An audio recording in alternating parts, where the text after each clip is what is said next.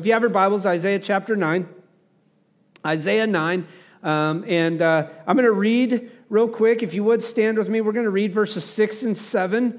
And then we're going to jump into what it means to be or to live with peace. Isaiah chapter 9, some 800 years before Jesus is born, he's proclaiming what would happen. God is proclaiming to or through Isaiah what was going to happen when the Messiah was to come. It says, "For to us a child is born, to us a son is given, and the government will be on his shoulders, and he will be called Wonderful Counselor, Mighty God, Everlasting Father, Prince of Peace. Of the increase of his government and peace there will be no end. He will reign on David's throne and over his kingdom, establishing and upholding it with justice and righteousness from that time on and forever. The zeal of the Lord Almighty will accomplish this." Let's pray. Father, we pray that you speak to us through the power of your word. God, that we can experience the peace that you talk about so much in Scripture. That we can understand what it means to have peace as a result of a relationship with you. And how you give us a relationship with the Father because you paid the price. So Lord, we pray today that you would speak to us, that your Spirit would move and be active and convict and guide. In Jesus' name I pray. Amen. You can have a seat. As you do, I want to bring to your attention about a gentleman named Desmond Doss. Desmond Doss had joined the U.S. Army as a combat medic as well as a conscientious objector. In other words, he would not carry a weapon. And he did this on April 1st, 1942. He was assigned to an infantry rifle company, but his refusal to carry created disdain with his fellow soldiers as well as his commanding officer. They all believed he was a liability, he wasn't worthwhile, and he was more of a problem than a solver. And he believed, though, his job was to obey God and serve his country. Doss served and earned the trust of his soldiers as he cared for their needs on the islands of Guam and Leyte. In each time, he exhibited great dedication to his men, staying busy saving their lives, at times doing what he could to take care of their blisters, using his own canteen to provide water for those who were dehydrated. And in May of 1945, Japanese troops were fiercely defending Okinawa, and the American target was to capture the Maeda Escarpment, better known as Hacksaw Ridge. After securing the top of the cliff, the Japanese forces, let me clarify. After the U.S. forces secured the top of the cliff, the Japanese forces attacked, causing officers to call for a retreat. As hundreds of American soldiers lay wounded and dying, one soldier disobeyed the orders of his officers in disregard for his own life, and he charged back into the fight. That man was Desmond Doss. His commitment, determination, and courage resulted in at least 75 lives being saved that day. On October 12, 1945, Doss stood on the White House lawn and was rewarded the Congressional Medal of Honor by Harry S. Truman. Now I want to put this into perspective. Only 431 individuals out of 16 million servicemen received this honor. President Harry S. Truman warmly shook his hand and said to Doss in front of the crowd, "I'm proud of you. You really deserve this. I consider this a great honor, a greater honor than being your president." Now, I want you to think about it this way, because the truth of the matter is that most of us, most of our lives, we look for peace. Matter of fact, we long for peace. Matter of fact, the world continues to long for peace. But I wanted to let you know something. I found this out. The Personal Journal reported this incredible statistic. Since the beginning of recorded history, the entire world has been at peace less than 8% of the time. 8%. So when we long for peace, a lot of times we're like, oh my gosh, is this really all there is? Less than 8% of the time. In its study, the periodical discovered that of the 3,530 years of recorded history, only 286 years have seen peace. And over 8,000 peace treaties were made and broken during that time. Now, As we enter into this Christmas season, it's oftentimes easy to sit back and say, hey, we want to see peace, right? Like there's the old adage, if you've ever watched Miss Congeniality, what does everybody want? World peace, right? There's this idea of peace. And here's the truth. Here's the reality. Here's the struggle oftentimes in our lives is we walk through what is going on in our life and we sit back and we go, man, if it was just a little bit more peaceful. Man, if it wasn't quite so chaotic. Oh, if I could just experience peace, right? Every mom who has a young baby goes, oh, the longing for. Every parent who has kids goes, oh, if I could just get peace, right? Every wife even goes, oh, if I could just get some peace and quiet away from my husband, right? There's things that go on like that, but it's something that we oftentimes look and we go, man, at Christmas time, if we could just experience peace, and that's exactly what Jesus came to bring, right? We just saw that he's identified as the Prince of Peace. He will be called the Prince of Peace. So my big question or big idea or my big pondering thought is like, how do we experience peace in our lives daily with everything that goes on around us? Most of us identify peace as perfect circumstances. When what I want to say is this, I believe peace comes in the perfect person. Like if you're going to look for peace, then you have to look for it in a person, not in a circumstance. Because the last I checked, our circumstances change pretty consistently, don't they? Like you could wake up one morning and go, oh, peace. And by 9 o'clock in the morning, you're like, oh, chaos, right? Like, what the heck just happened? And you don't know what it is. It could be a car wreck. It could be sickness. It could be, you don't know what. You're going to face all kinds of circumstances. I'm going to face all kinds of circumstances and struggle. And so when I look at peace from a circumstance perspective, it may oftentimes disappear or vanish pretty quickly. But when I look at peace from a person, then I can walk through the storms, I can face the trials, I can get up knowing that today may be a little bit more difficult, but I can go through the day with a peace, a calming assurance because I know who my Savior is, and I know He lives, and He's working and moving in my life. So, here's the big idea. If you remember anything, I want you to remember this. The Christmas message is this: there is hope for peace with God, peace with others, and peace within our hearts. We just lit the second candle of peace, and last week was hope, right? Like we looked at hope, but the Christmas message is that there is hope for peace with God. Now, for those of you who didn't maybe grow up in church or have never taken part in Advent, each one of these candles represents something. Last week we talked about hope. This week we're going to talk about peace. Next week we're going to talk about joy. The third week we're going to talk about love. And then on Christmas Eve, we're going to talk about Christ, the center of all things. As a matter of fact, you'll notice that candle is the biggest candle. I know it's not the tallest right now, but it's the biggest candle. It's in the center. Why? Because everything revolves around who? Jesus. And here's all I can affirm today from our text as we look at a number of other texts is this: that you will never know true peace if you do not know Jesus.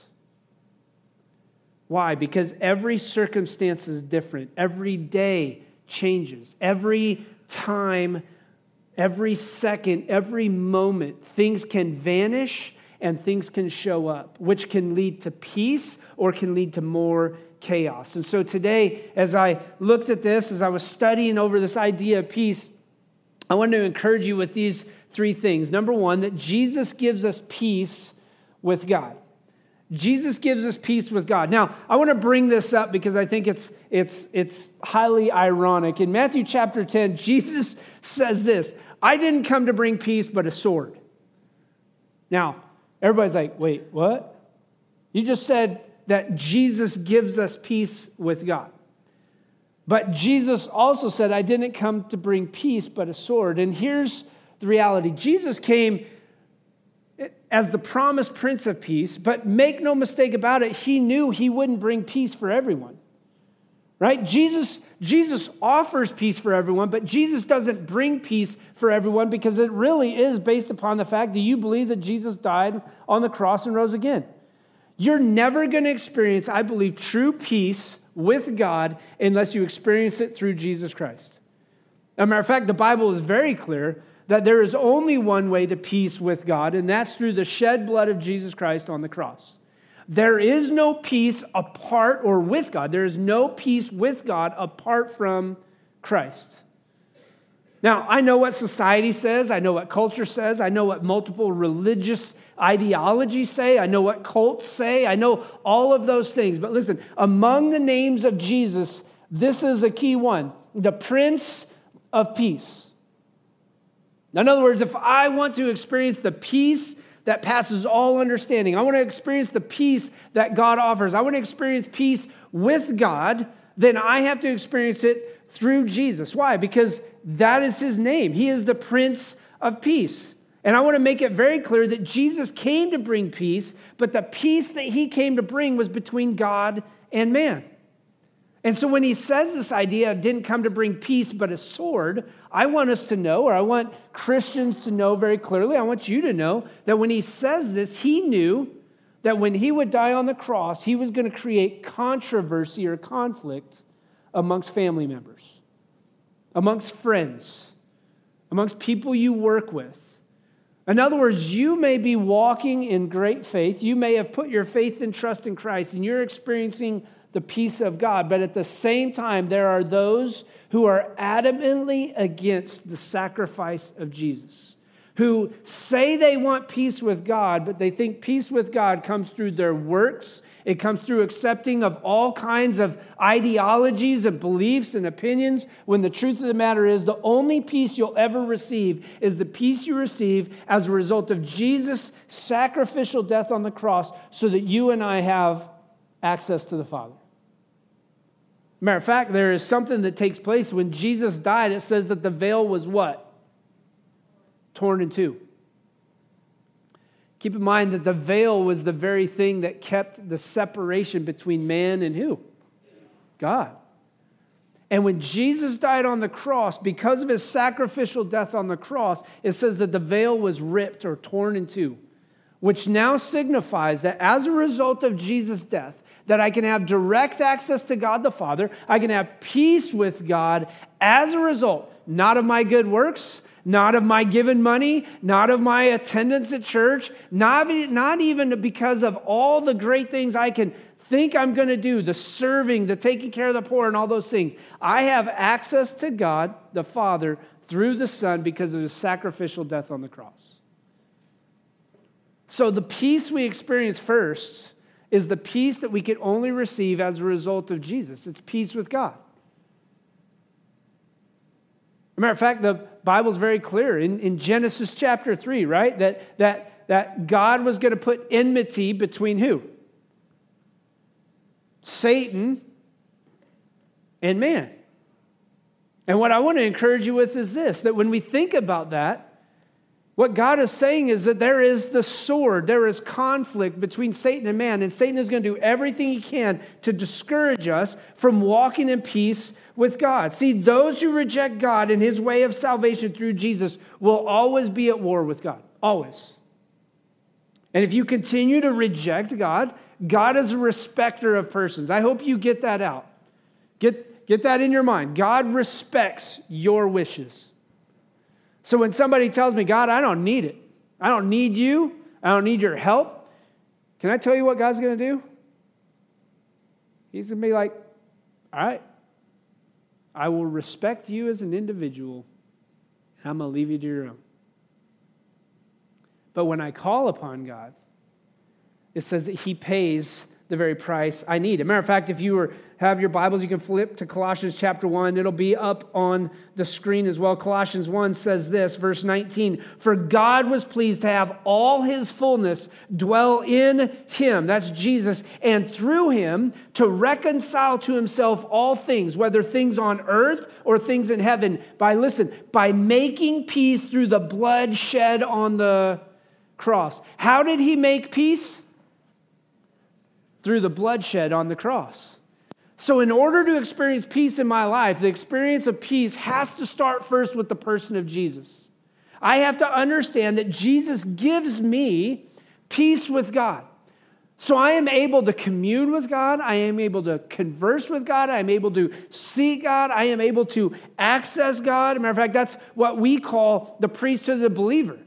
The priesthood of the believer is this. I don't have to go to any one special person in particular to access God. I can go directly to God as a result of the relationship I have through his son, Jesus Christ, because of the shed blood on the cross.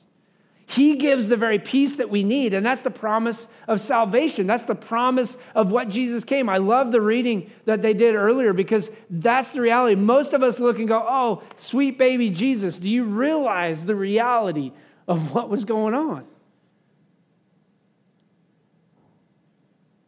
Next time you hold a baby, and I love taking my little pinky, and they grab on, and they just squeeze tight, right? Next time you hold the baby, just think in mind what Mary was thinking, my sweet baby boy. That some 33 years later, those same hands that are squeezing his mother's finger were the same hands that were spread out across that cross and nailed to it so that you and I could have peace with God. That same head that she would nuzzle up against and rub and hold and care for would be the same head that would be what? Covered with a crown of thorns, bleeding profusely. Jesus gives us peace with God. And that's why we wait with expectation, with great hope, and we celebrate the birth. You realize most of us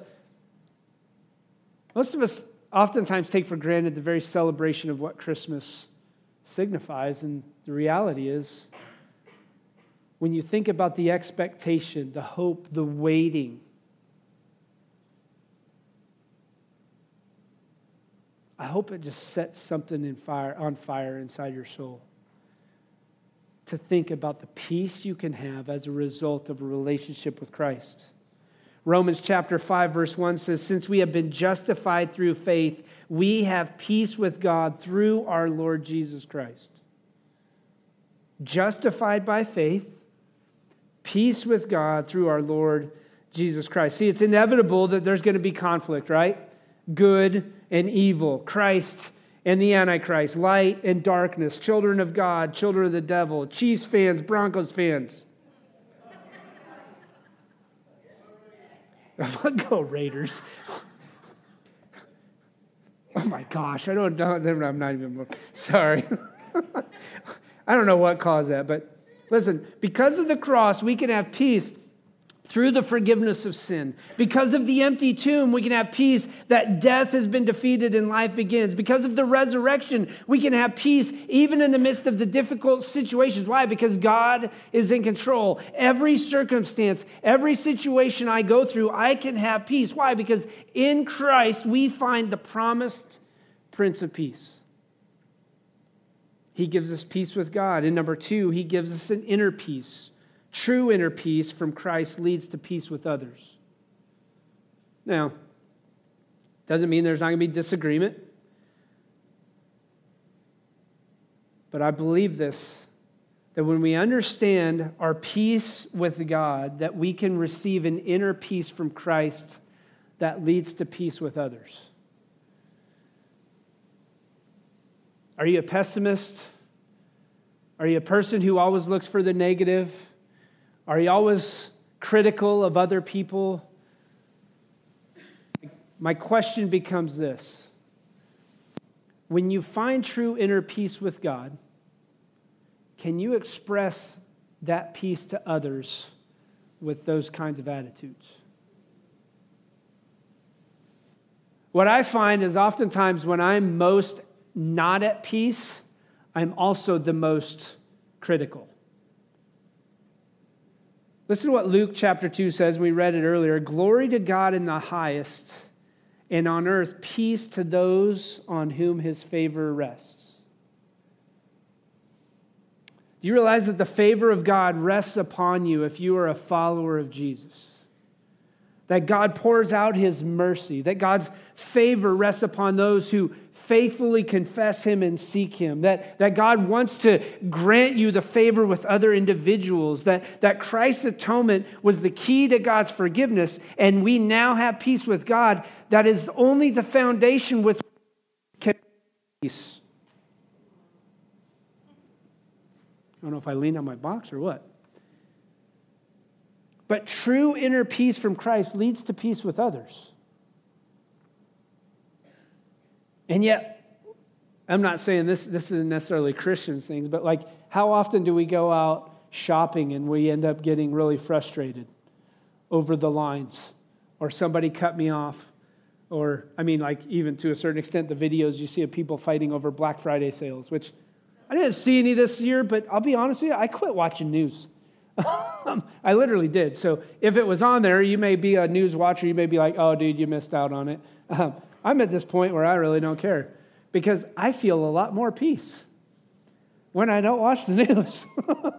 All right? Rick Warren says it this way. The Bible talks about three kinds of peace. There's peace with God, which is what we talked about. There's the peace of God, and there's peace with each other. And I believe wholeheartedly that I don't think you can give peace with other people when you walk without peace from God. Why? Because the Bible is very clear that I learn to treat others the way I want to be treated. That I'm to love my neighbor as myself. That at times I am to love my enemy, right? The Bible is very clear that. Love your enemy and pray for those who persecute you. And when I think about that, the only way I could ever do that is when I have peace from who first? God. How do you love somebody who is your enemy if you're apart from God? And what I can say is I don't think you can. That's why we have the cultural climate we have right now. Because anybody who disagrees with me is a what? Enemy. And my enemies I cancel. My enemies I torture. My enemies I get fired. My enemies I treat like trash. My enemies I kill in certain circumstances in our climate. So in order to experience a true inner peace, I experience that true inner peace from Christ that leads me to peace with others. That's the reality of what Scripture wants to lay out to us.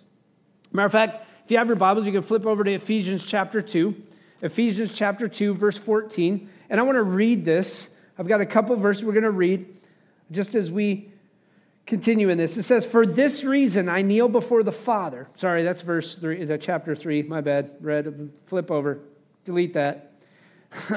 Chapter 2, verse 14. For he himself is our peace, who has made the two one and has destroyed the barrier, the dividing wall of hostility. Now, for those of you who don't realize, what he's saying is there were Jews and there were Gentiles, and Jesus destroyed the dividing wall between the two.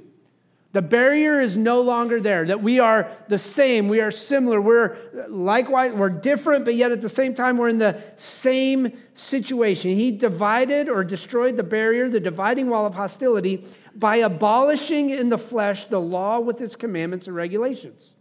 His purpose was to create in himself one new man out of the two, thus making peace, and in this one body to reconcile both of them to God through the cross, by which he put to death their hostility. I want you to see what's going on here when we talk about this. Jesus is talking about this love together of others, regardless of racial background, regardless of where they're at. There are Jews, there are Gentiles, but we're all in one standing. And that one standing is we've all been hostile to God. That's called sin. And as a result of that hostility, there was a payment that had to be paid, which Jesus paid. And as a result of Jesus paying that, it says he destroyed the barrier between both Jew and Gentile, and he gives us peace. And so therefore, we can be at peace with one another. Why? Because God did something that we couldn't do. It says, verse 17, he came and preached peace to you who were far away, and a peace to those who were near, for through him we both have access to the Father by one Spirit. So at the time, what would have been said was the Jews would have said, hey, we're near, and the Gentiles would have been like, we're far. And he says, listen, I came to preach both good news or peace to those who are far and near. Why? Because true inner peace comes in Christ. And it can lead to peace with others as well. So, as we walk into Christmas, maybe there's some conflict in your family. Maybe there's some struggle with coworkers. Maybe you've had problems with people even in the church. When we begin to understand what he's trying to lay out, then we can see that the closer we draw to God, the more of his peace we enjoy. And the more of his peace we enjoy, the more we're able to give peace or live peace out. See, you cannot give what you don't have. You can't bring love to others if you don't possess the love of God first, and you can't bring peace when you don't possess peace yourself. That's why chaos oftentimes rules. When my life is chaotic, what happens? Chaos kind of becomes the thing that I create or repeat or do. But when I walk in peace, when I live in peace, guess what you can bring? You can bring peace. Now, in the midst of conflict, I could calm a storm. Why? Because I'm at peace. In the midst of frustration, I can allow a person to vent, and in order to remain or keep the peace, I can let him vent and walk away. See, it says that God has already broken down the dividing walls of hostility and created a place where true peace is to be found. Do you know where that place is? I believe that place is the church. Believers, followers of Jesus meeting together, united around the cause of the gospel, saved by faith in Jesus Christ because of his sacrificial death, burial, and resurrection. And it should be a place for peace. Even in the midst of conflict, even in the midst of storm, even in the midst of trial and tribulation, that there's a peace, a calming assurance, knowing that true inner peace comes in Christ. And then number 3 is this, that Jesus will keep us in perfect peace. Think about it that way. If the Christmas message is that there is hope for peace with God, peace with others, and peace within our hearts, I want to ask this question: is there peace in your heart?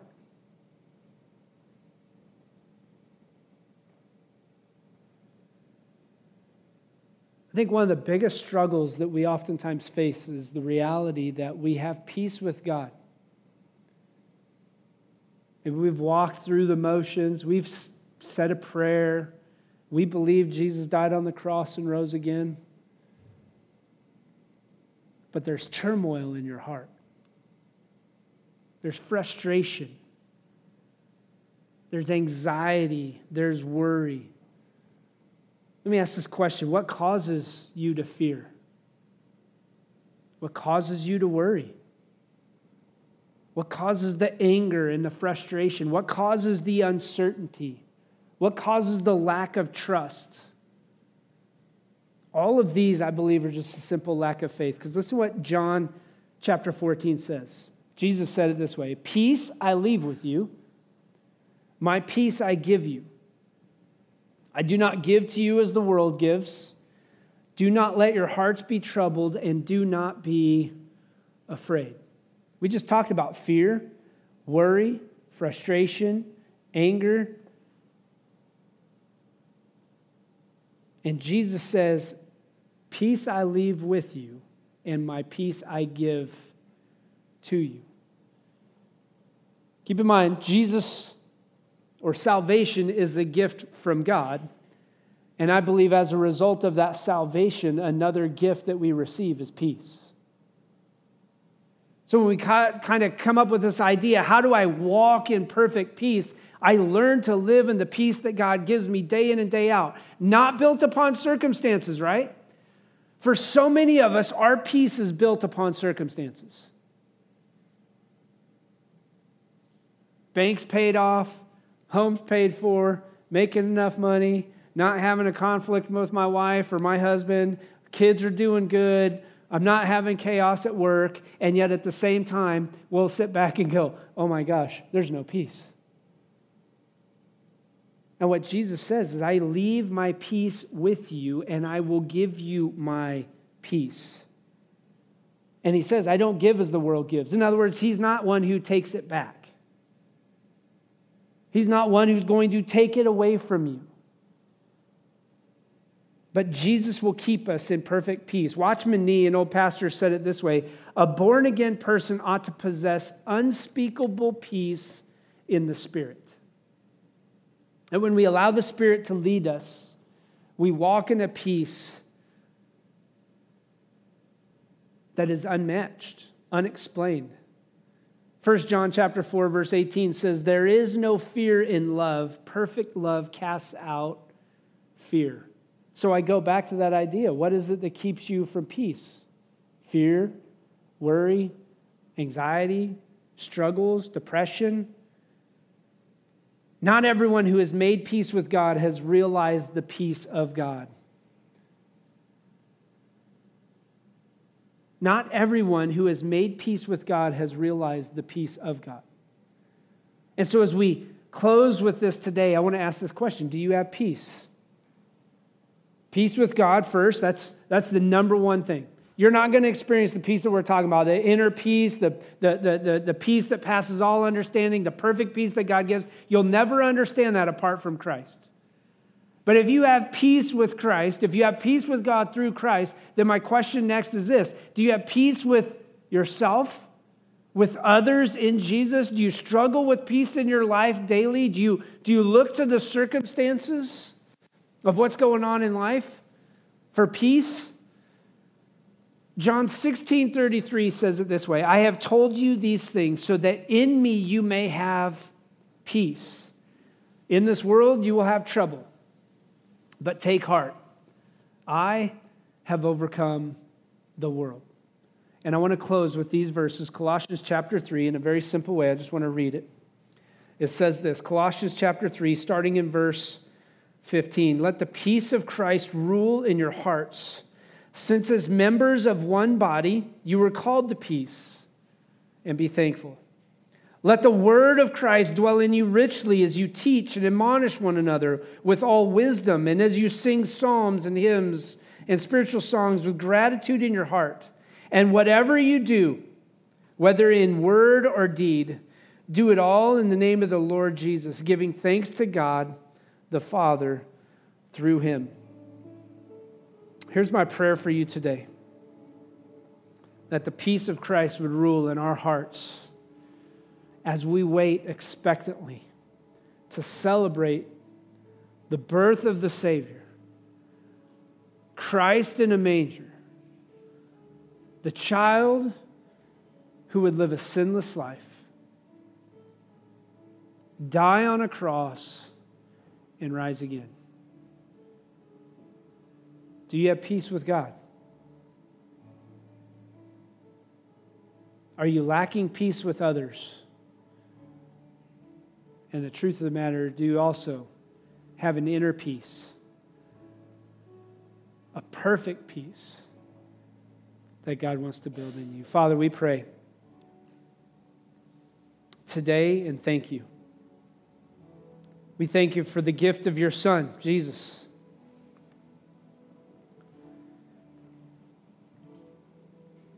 The simple manger,